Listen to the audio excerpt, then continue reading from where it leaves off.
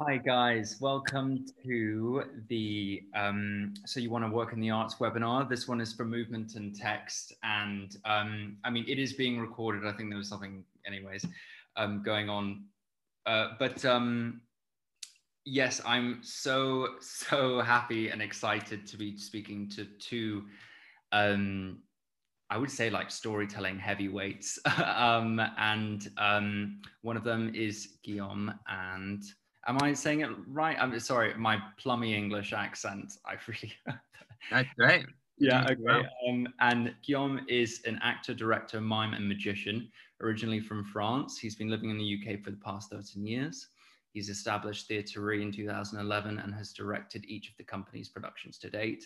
His work is rooted in corporal mime, which we'll talk about later. His practice takes inspiration from science, philosophy, psychology, public health, and his work has been performed in more than 15 countries, including my hometown of Hong Kong, which is really exciting. Hong Kong Arts Festival is a big deal. He's also an associate artist at The Point in Eastleigh and an associate teacher at RADA, and is the head of devising at Fourth Monkey Actor Training Company. We also have Zoe. Zoe is a interdisciplinary performer and maker with a background in theatre, dance theatre, contemporary dance, and she's currently based in the UK and born in Greece. She applied in music and education. She studied applied music and education and theatre in Greece before receiving a scholarship to undertake a research-based practice at the University of Glasgow, where she investigated the relationship between voice and movement in performance. She's founded something called the Moving Voice Lab, a space for actors, dancers, and performance makers to explore the relationship between choreography and text, which is, I mean, that's like a candy shop for me. She's currently a senior lecturer in performing arts at the Leeds School of Arts. Hi guys, it's so great to talk to you two.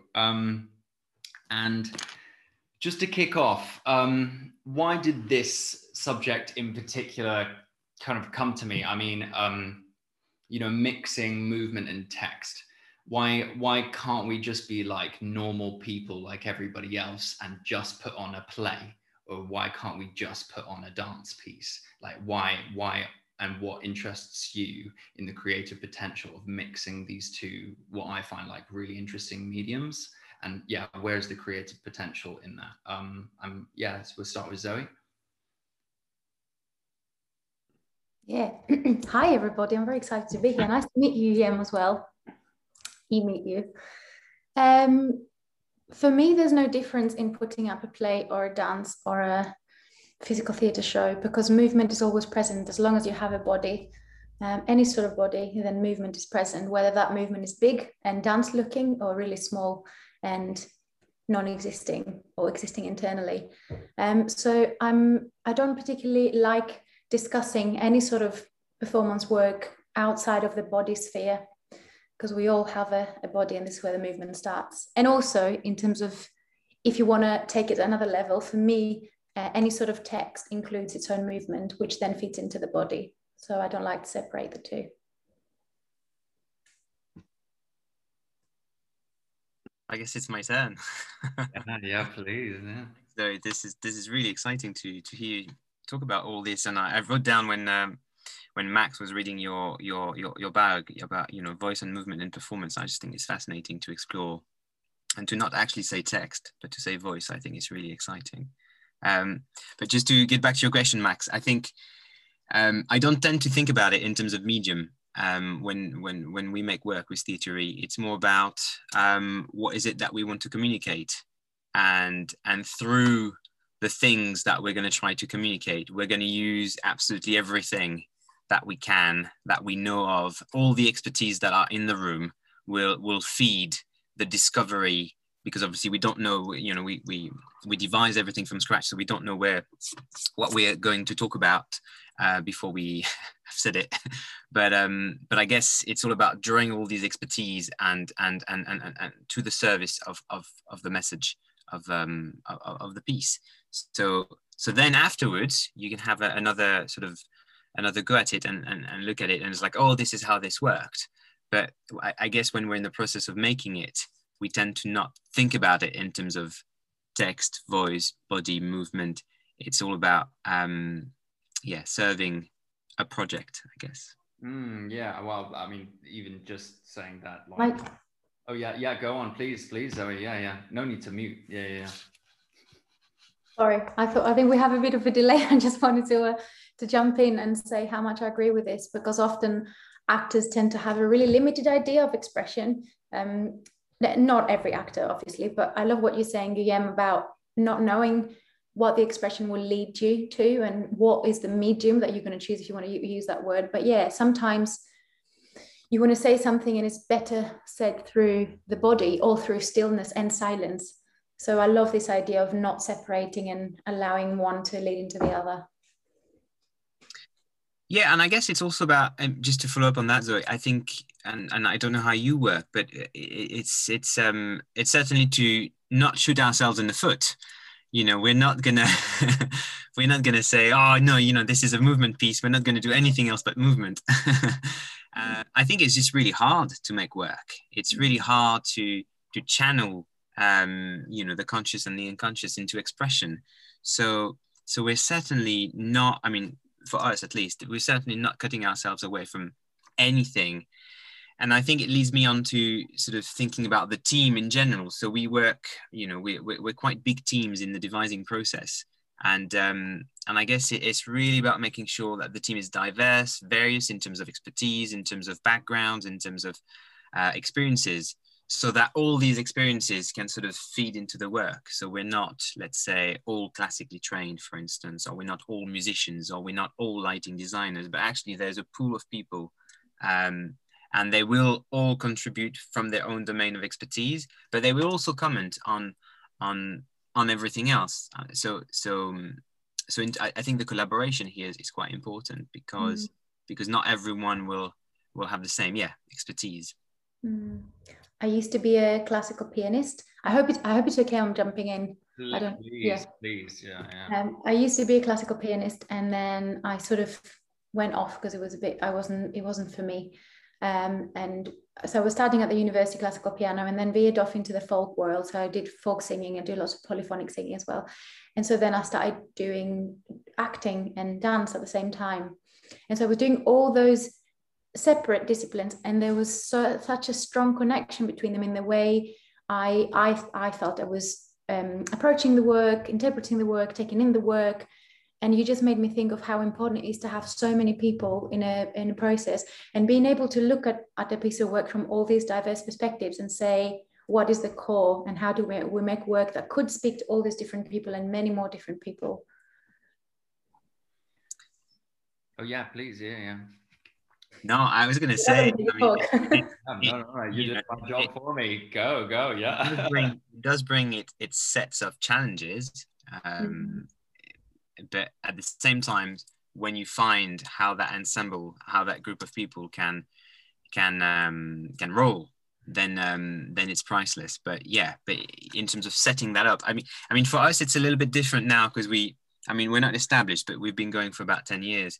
So in every project, there are set collaborators that sort of come back, and what's exciting about these collaborators is that we have an existing language. We're creating a language together. We've been collaborating for a long time, so we know each other, and I guess there's a certain comfort in that, and it sort of makes things faster and easier. But there's also a danger, and so that's why we try to always bring new people into the mix every time, so all these assumptions can be challenged. And it's difficult to make sure that it's always about the piece and not about anything else. That is difficult sometimes, and that's why it's about bringing the right people in the room. people who work on fight with everyone else as opposed to against everyone else. Mm. When you look for people, because I think it would be useless to say, oh, you look for more, do you work with dancers, do you work with actors? Because from what you're saying, you look really for a mixture of people. But when you find these people, what is it that that you're looking to collaborate with? What is it that a lot of these people have in common? I'll start, Zoe, and then is that okay? Yeah, I mean, usually it's more the people that look for us. It's because they've seen the work, they're interested in the work, and they're interested in that commitment to the work. We don't do auditions. We tend to see who is around and who is willing to commit to the work, because it's difficult. It's a commitment. It takes time. It takes about 2 years to make a piece of work.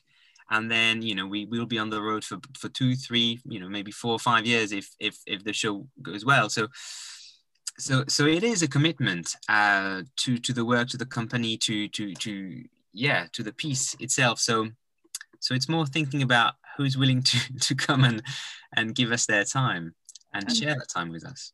And because you have, like you said, you use corporal mime a lot in your work, and it forms such a strong part of your training. How important is, and how much time do you leave for new company members to learn the language? And I guess, how did you find that this is the language that you wanted to almost form most of the body of your work around?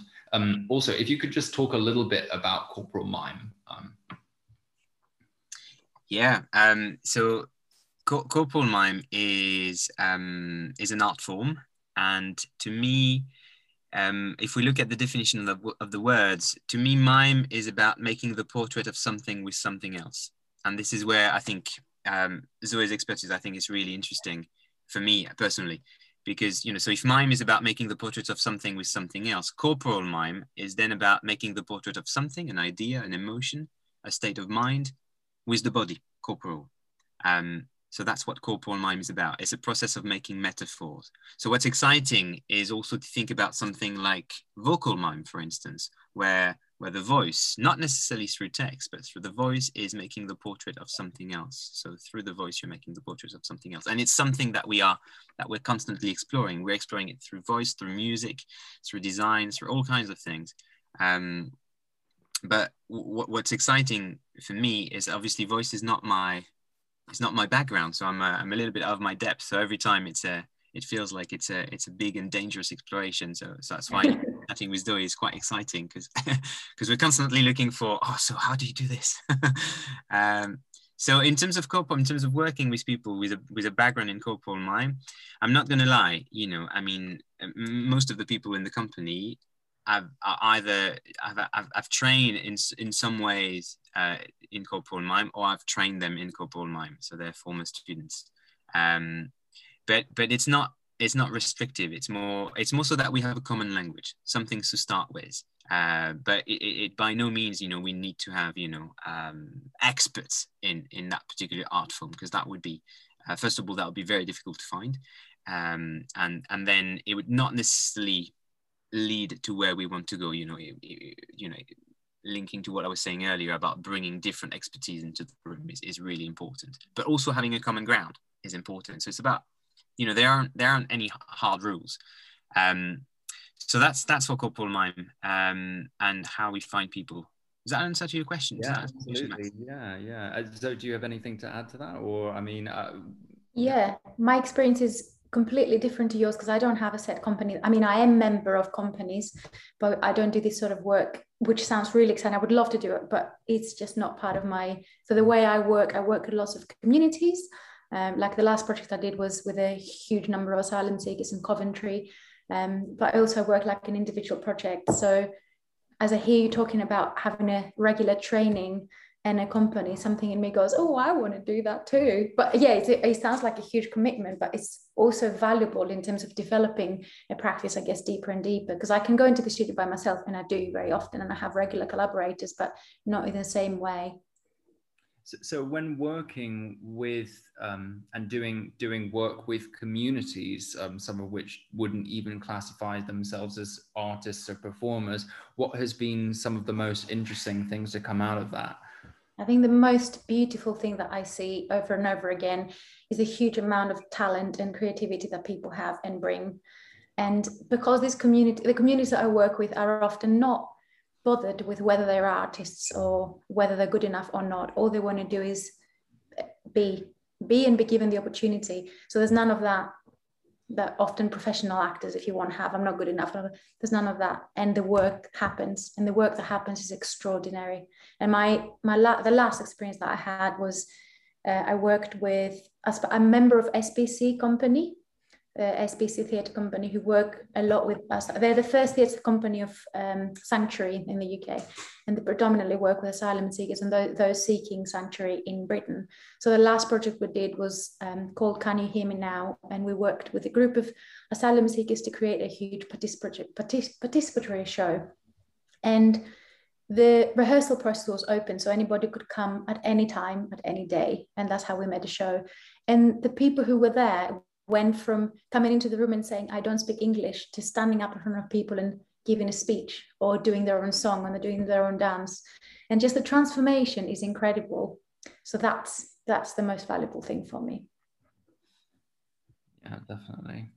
I think, especially within this time, I mean, even how art is funded these days, there's a real shift and focus towards doing community and engagement. And from my experience anyways, as a maker, is how do you engage with audiences when making, I think there's a lot of opportunity for devised works to accommodate that, but also, there's so much flexibility taking theatre out of just the box. But is that something that you have experience with as well, and that you're looking to do, or what kind of direction are you taking theatre at its 10-year anniversary? What direction are you taking theatre in? Sorry, that's a huge question, but no, but in terms of engagement, because I think this is really about engagement, I think it's in the same way that we collaborate with a wide group of people within the creative team. Every project is also made in consultation with various groups from various community groups who are experts in the themes or the field that we're exploring. Mm-hmm. So for instance, we did a show in 2017 called The Nature of Forgetting about memory loss. And so we worked extensively with, older people with memory difficulties, people with Alzheimer's disease, people, not disease, but with Alzheimer's conditions, people with early onset dementia. So with various people, various groups, and they're obviously their carers, the people looking after them. So we sort of interview a wide range of people. And obviously the work it's not verbatim theatre that we're doing. So the work is not there to sort of take those words and those experiences and put them on stage, but it's about transforming these experiences so that the essence of it is still there, but it's transformed. It's not exposing in the same way that other types of work could be. So we often we always bring these voices into the creative process, and then we often at the end of each residencies that we have in various locations around the country, we invite people to come and see the work and give feedback and comment on the development on the work. And what's exciting is that obviously I don't think these people would come and see us if we hadn't engaged with them ahead of the sharing and then after the sharing. So that's quite exciting, and also they know what they're talking about because that's their daily bread. So that's really important, and it sort of prevents us from sort of staying in our room and making something quite artistic that is sort of cut off from the real life. So we do that, and then at the end of the when we work towards the end of the process, so we are building towards a theatre space, toward a theatrical spaces. So that's that is what we're doing. But we, before the show is finished, for instance, in the case of The Nature of Forgetting, we performed in various care homes because we engage with people from various care homes in North London. And so then we took the show from one care home to the other, because obviously they were not able to come and see the show in the theatre. And then we opened the show further down the line. So that's how we That's how we make work. It's part of our creative process. And then once we're on tour, usually we make partnership with various charities. And so we try to connect with those charities to engage people in various locations. So for instance, in the autumn, we will be touring our show Birth. And so we've teamed up with Aching Arms, which is a nationwide charity, looking after parents, offering supports to parents who've lost a child in birth or just after birth. And so we're collaborating with the charity to obviously raise awareness, but also raise money.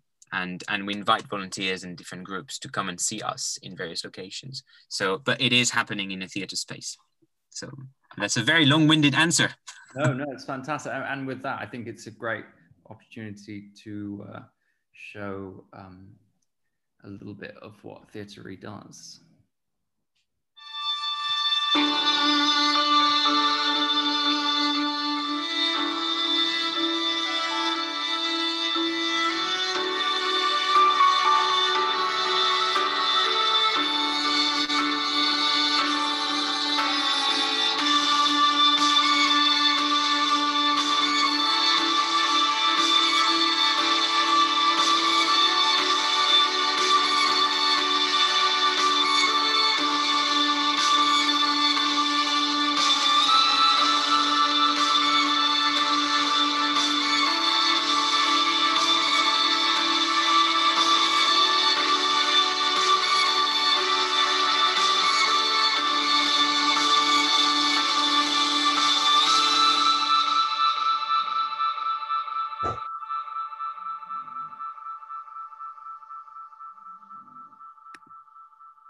Nice work.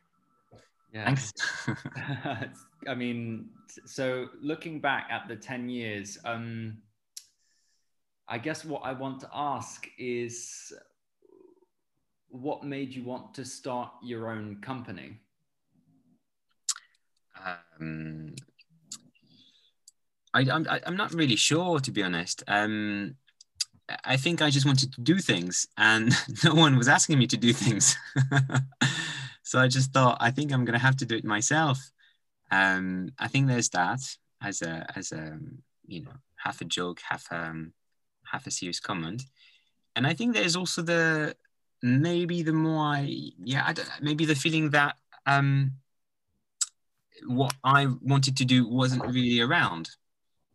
So obviously it's not to say that I don't admire, that I don't look up to a lot of companies, to a lot of great work that is being made.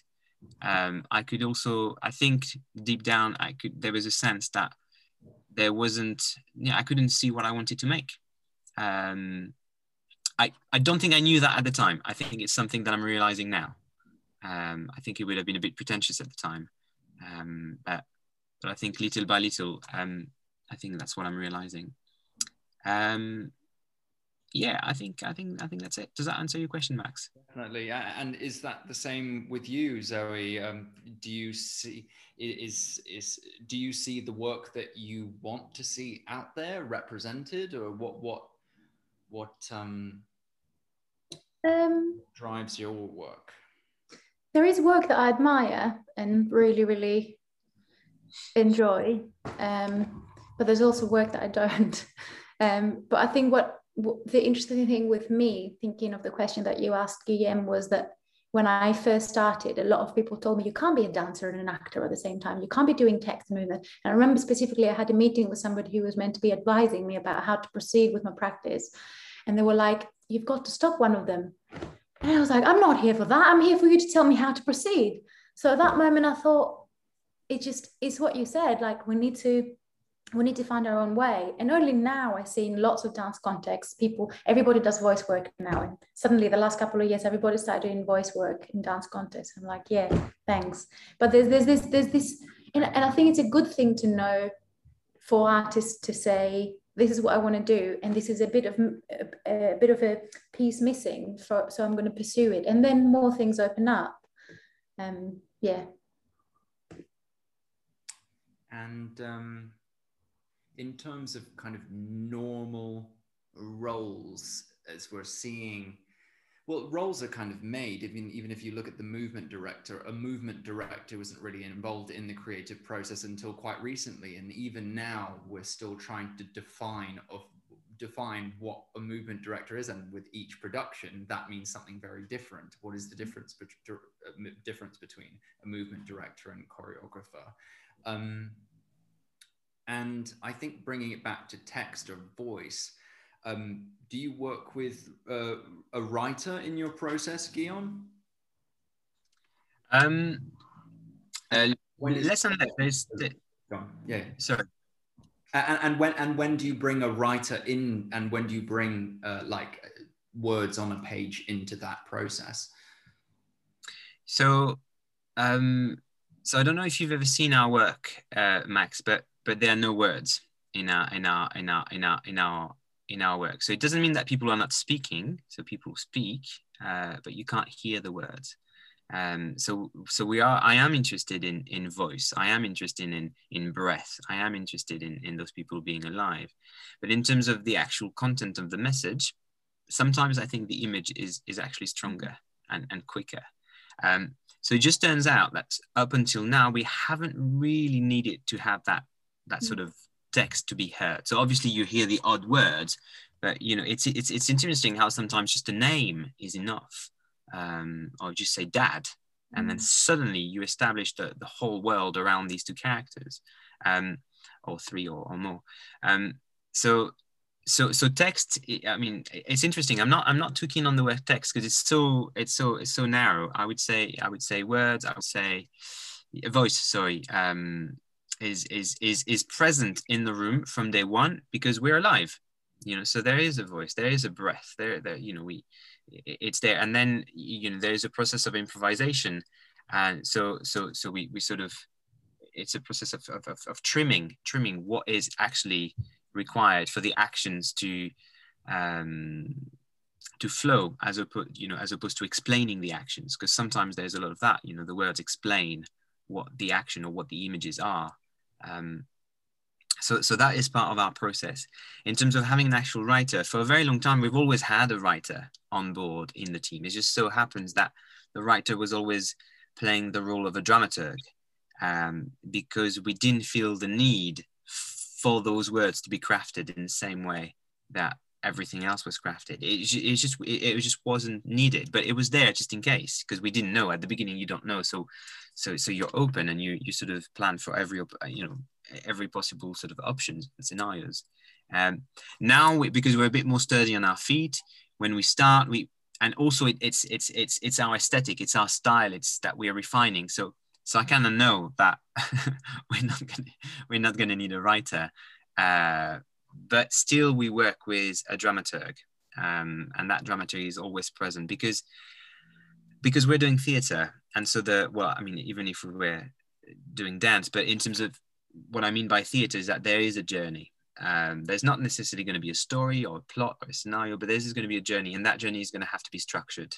And so that's why the dramaturg is in place. So we don't have it just so happened that dramaturg, Alison Smith, is a writer as well, but she works with us as a dramaturg. Yeah.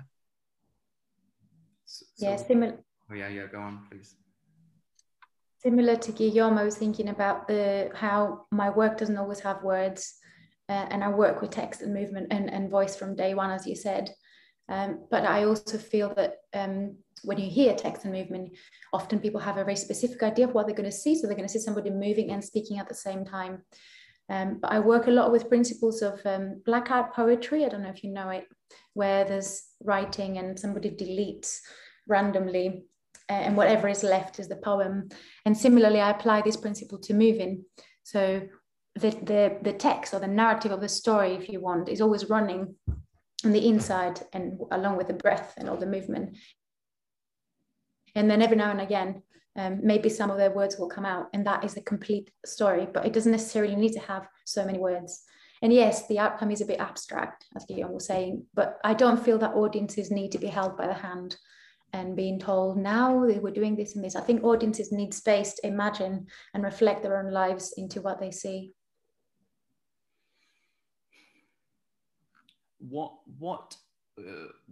is problematic about the word text? And I know what you mean, but I think it'd be helpful just as well for me to hear you articulate it. Also, words themselves, I've found in my own experience when creating work, they're very seductive because it's a very efficient, well, it's the way that we communicate as people. And so when we create physical work, I think how do you manage that and not steer clear of, but manage not being seduced by, okay, well, let's just tell this story. Why is it that movement is the most efficient way to communicate what you guys want to communicate? For me, it's not, but it's a matter of hierarchy. Mm-hmm. And this is a bit of my problem with some theatre, that there's a hierarchy and the text is on the top of this hierarchy and the movement comes at the bottom. And same with drama schools. The way we train text work is very, very specific and quite old-fashioned in many cases, not everywhere, and that's a really good thing. So for me, it's not about one or the other. It's similar to what Guillaume was saying in the beginning, is about understanding which one is the most essential at this moment for the story to be told. Sometimes it's words, sometimes it's text, but I think it takes bravery to ask this question and to take this decision and to say, I'm not going to put any words here, and trust that the story is being told without necessarily us saying it. And also the other thing that you talked about, the easiness of the text, is associations. All of us have such strong associations with the word mug or with the word pencil. Yeah, and part of my work is breaking these associations away from the performer and creating new ones through experiencing in the moment. And these new associations is poetry. They feed into the story that we want to tell. So somehow to remove the text of the everydayness of it, and bring it to the space of the story, to the space of the show, to the new space. Yeah, I really relate to what Zoe is describing, especially in terms of looking for something that is probably not naturalistic or non-naturalistic. But that's not to say that because there's going to be text, it's going to be naturalistic. You know, if we go and see, I don't know, at the National at the moment, there's Under Milk Wood. It's, you know, by Dylan Thomas. It's nothing but naturalistic. So I think this argument for me is important, but also falls short after a certain, you know, if you dig a little further. So I think I would also agree with what Zoe was saying about, it's about hierarchy. You know, when you say the word text, I mean, this text was written by a writer. So it's about serving someone else's words. So it's about interpreting, portraying someone else's words. So the words of the poet. And I think the tradition that I'm coming from, so you know, coming from Jacques Copeau and then Etienne Decroux and so on, is very much about placing the actor at the center, or the actress at the center of the creation process. So the actor is the poet. You know, not the writer, not the director, not the designers. You know, it's really about the actor, and so the work of the actor is therefore the act of the poet. And the actor can have a voice, can have a body, you know, everything. But as soon as you bring the word text, it means that it has been written by someone else somehow. So I think that's what I'm thinking, if that makes sense. Yeah, definitely. I think, you know, as well, in the UK, there is such a tradition, as we can see, of text-based theatre, and clearly it's still, well, there's still such a strong tradition, as we can see. And sorry, I've got such a loud dog. That's all the snoring is. And it's very difficult for us to graduate that. Whereas if you go to other places in Europe, they've really, involved in very different directions, not because one is better or worse, but it's just, I guess, what we're used to. I did a project with Rose Bruford students in Edinburgh in November or December the end of last year, and we worked on an ancient Greek text, and that was a starting point. And we did 3 weeks of training, and we didn't touch the text. The second week, we just learned it and then left it, and then just worked with the body. And then the day before the performance, students were like, halfway through, the students were like, when are we going to start making?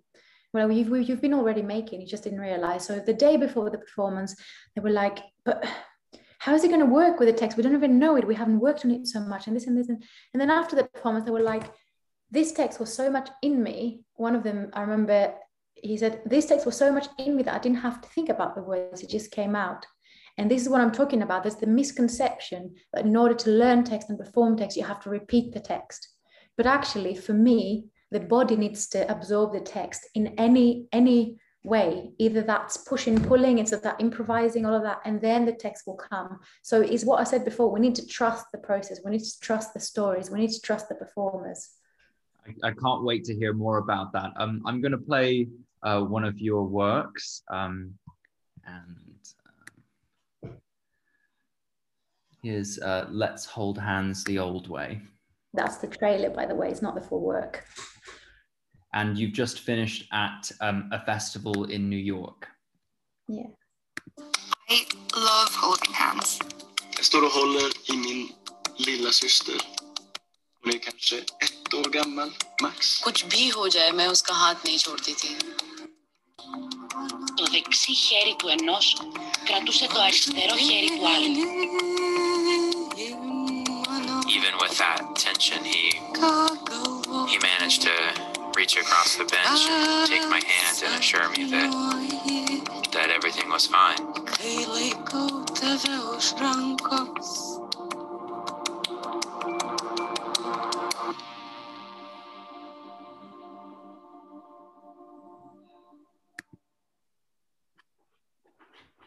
I absolutely adore the title, Zoe. Thanks. It comes from a Beckett play, actually. It's the end of a Beckett play, sort of paraphrased, so it's not the same. Get sued by the Beckett state and then running to hide myself. But yeah, it's inspired by the play. And I got inspired, but you must know the poster on how to wash hands, the government's poster has all this. And I kept seeing it around the university everywhere, and it was like, don't touch hands, just wash hands. And I was like, these are all ways of holding hands. A baby will hold hand like this, or we hold hand like this, or like this, or like this.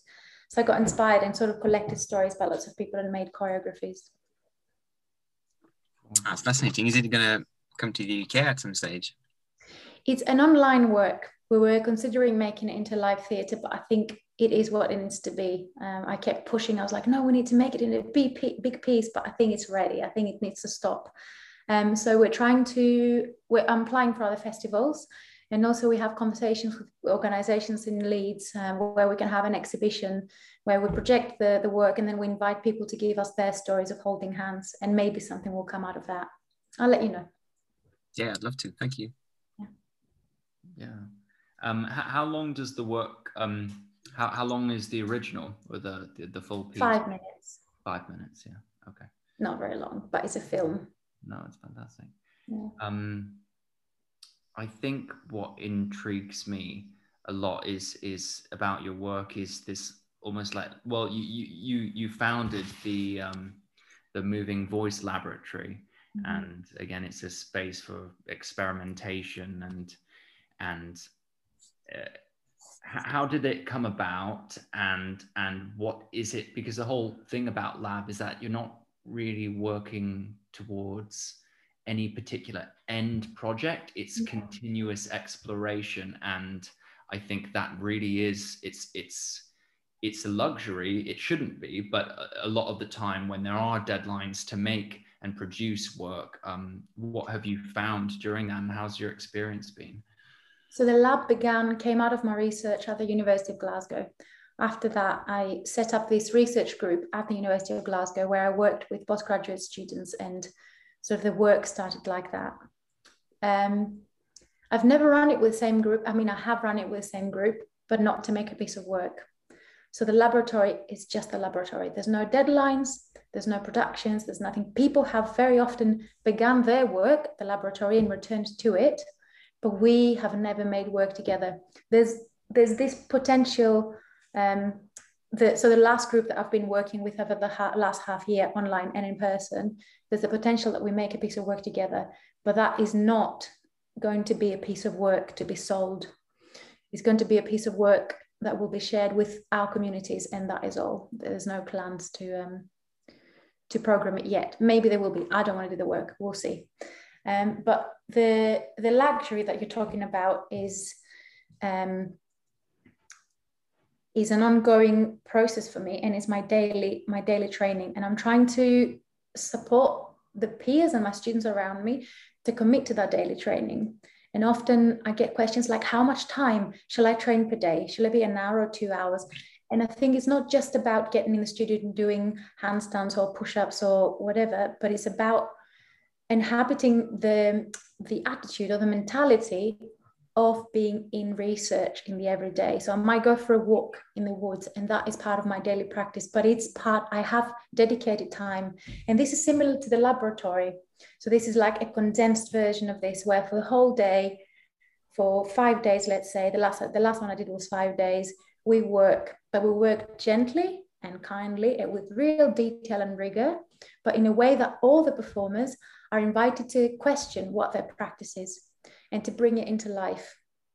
And this is, for me, this is so precious. I wish I could do it all the time. Can I jump in there, Zoe? And Max?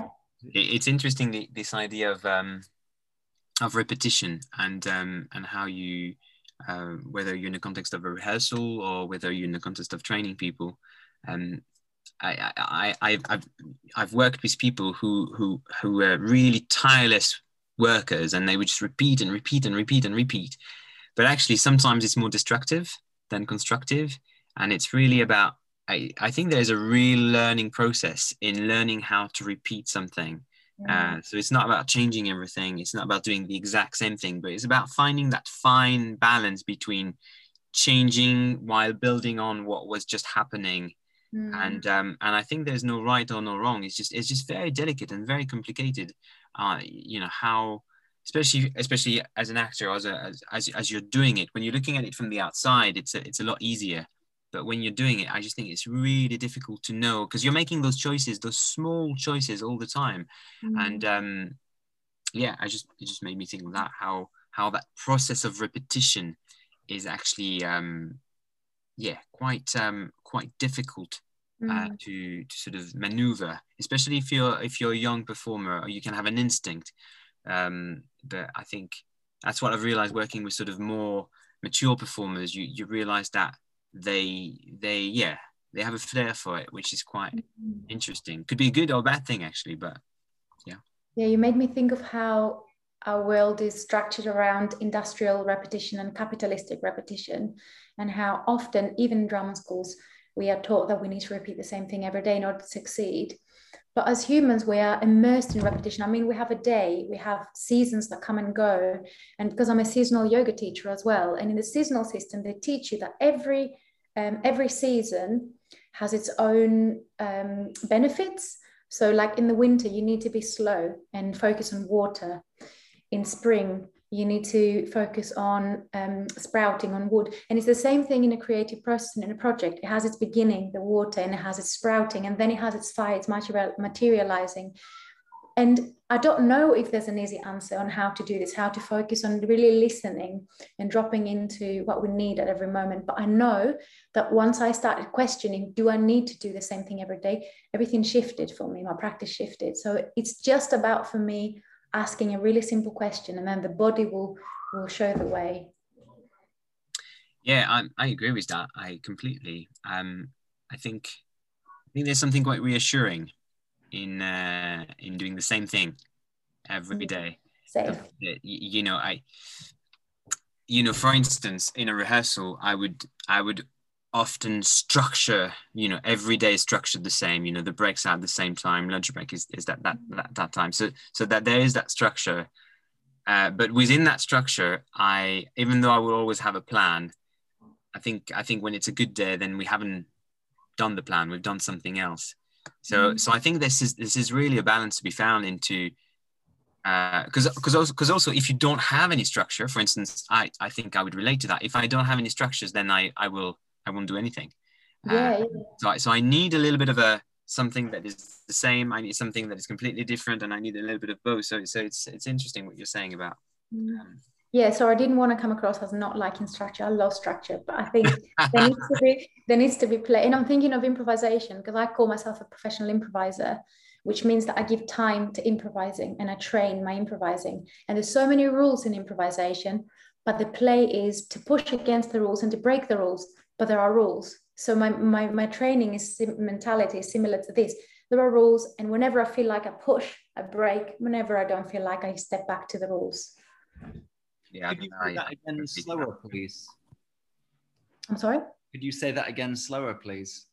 Oh God, I don't remember what I said. I think I said that in improvisation there are rules. Oh no, just the pushing with the rules. Yeah. That whenever I feel like I can push the rules and I can break the rules, I very often break the rules. I'm all about risk. And when I don't feel like, I can return to the rules and know that are there. But I also know that the possibility of breaking is there. Yeah.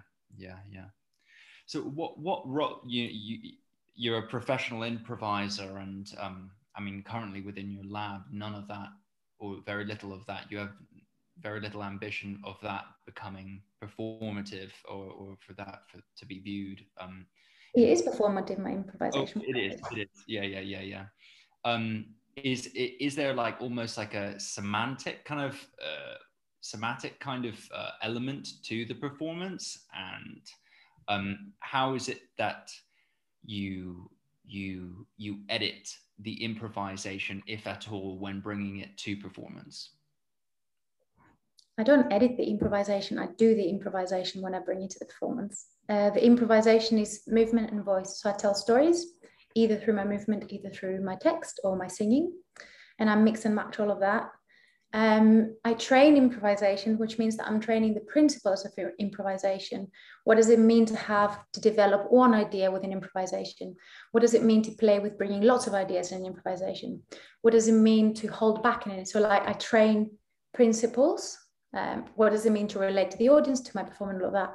But the improvisation is never edited unless it's on camera. So I have one piece of work that I don't think I sent you, a murmuration, is an edited improvisation. But it's an improvisation.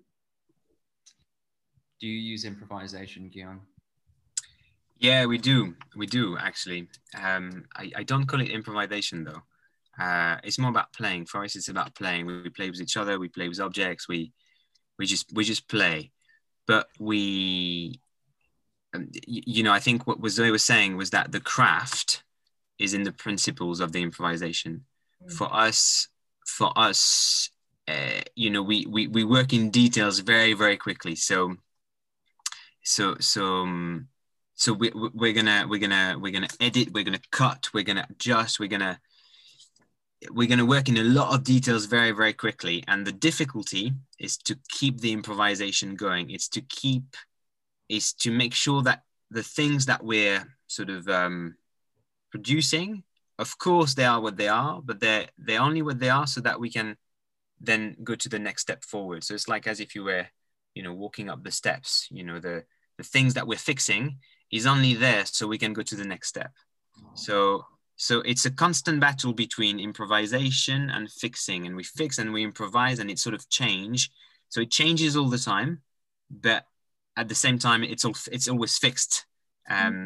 So it's quite it's quite difficult to explain, because obviously if I would be lying if I was saying that it would be as free as what Zoe is describing, even though I know it's not what you're describing, Zoe. But also it's also very free. That's very confusing, isn't it? I was just doing a dance theatre show for little children, 3 to 8 year old, or the story of Thumbelina. And it was exactly what you're describing. We had steps that we had to get to tell the story, but all the in between was improvised, and it was madness. It's so hard. Yeah. So for us, it's not so much about, we have, let's say, one thing and then another thing, and then we improvise the transition. everything, even though it's fixed, is in a constant process of being refined, of being, it's like when you have a sculpture trying to sculpt something, you know, you do something, so it's constantly adjusting it, it's constantly moving, and it never stops. Even when we've opened or performed like 150 times, it's still changing, it's still evolving. So it's fixed, but at the same time, it's growing, it's alive. You know, a little bit like when you're looking after your garden, it's alive, so it grows, but you keep fixing it a little bit. And you as a director, when is it that you have decided that that is enough, or it's developed to a stage that you're satisfied or you're happy? I don't think it's, I'm always happy. Every idea is a good idea. So there's never a stage where I'm not satisfied. I'm always satisfied, and then the more time we have, then we refine it. So I'm always going to be happy. And I think the question is, when is it time to hand it to the actors? So when should the director leave the room, so that the show can acquire a different life, a life of its own, when there are enough things that are in place so that the outside eye is not needed anymore. It is more the question for me. Not so much when am I satisfied. I'm always happy. Does that make sense? Definitely. No, it's even just chatting to you both now, it's really flipped my conception of theatre making and making work, and I hope people listening as well feel the same of you know, my training and the way that I think of even art, you know, the whole thing about repetition, and that's how you kind of hone a craft, but also to challenge that idea of repetition. I think it's just, very, very interesting. Now you two are both, you both teach, and what is it that you, I think, are most excited by when you're teaching, and how did you get into teaching? What draws you to passing on knowledge? Zoe. I think it's a difficult question for me because I don't see it as passing on knowledge. There is an exchange. There is an exchange of me offering what I know, but I feel like my teachings are all a collaboration. It's a bit hard to explain, but I never get in a room feeling that I know more than the people who are there. I know more, let's say, in some subjects, but I treat my teaching as collaborations, and I learn as well, also from how I teach, but also from how people are responding to the work. And the work wouldn't be anything without the people who I've been with in the rooms. Sorry, it's very vague, but I just it's again hierarchies. I don't feel like I'm at top of a hierarchy. And even first year students, I tell them that in the beginning, they're like, what? And then by the end, they feel the same, and it's very valuable for them. Although there is an exchange, so I pass on whatever I know, but that always comes in relationship to whatever the person opposite me needs at that moment. So I give a little bit of a generic training, but I very often need this one-to-one space where I go, for you, think about this, or for you, let's work on this. Yeah, so it's more of an exchange for me. Yeah, thank you, Zoe. I think I'd agree with what you're saying.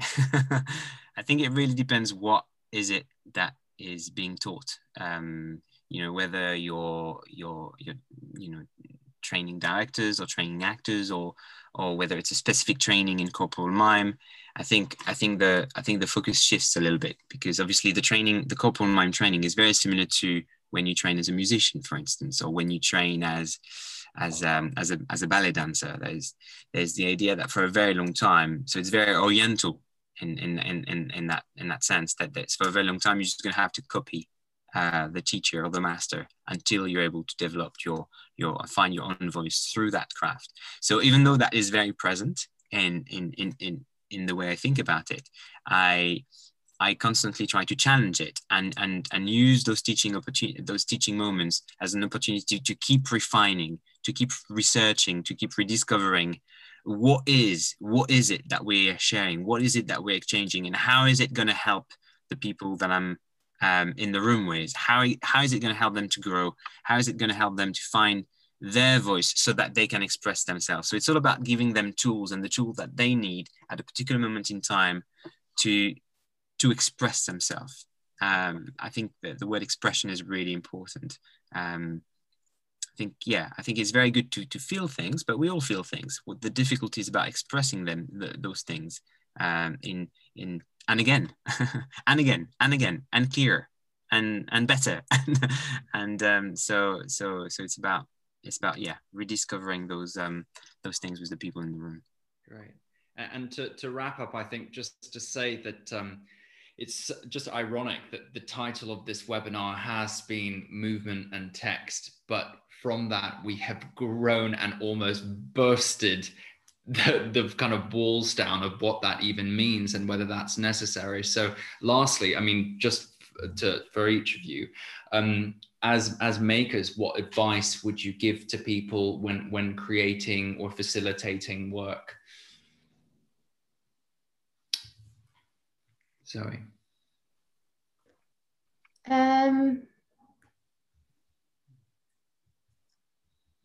I think for me, it's never stop asking questions. I know it sounds a bit like a cliche.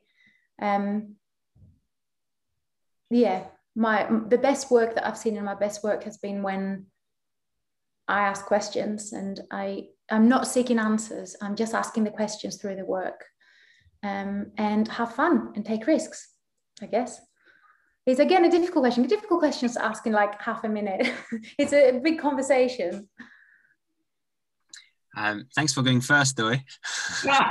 Exactly. I think for me, there's something I read in there's a very famous French theatre director, student of Decroux, Jean-Louis Barrault, and I think he wrote in one of his books, I think it was in Memories for Tomorrow. He said that the one thing that is at your disposal when you're a young maker, young actor, or young creative is to choose who's going to train you. And I think it's really important to not just follow the name of the school, or to not just follow what people have told you. You just go and see people's work. Go and see the work of the people that are going to train you, because that's really important. Because if you don't like that work, then chances are that particular work or that particular training is not necessarily for you.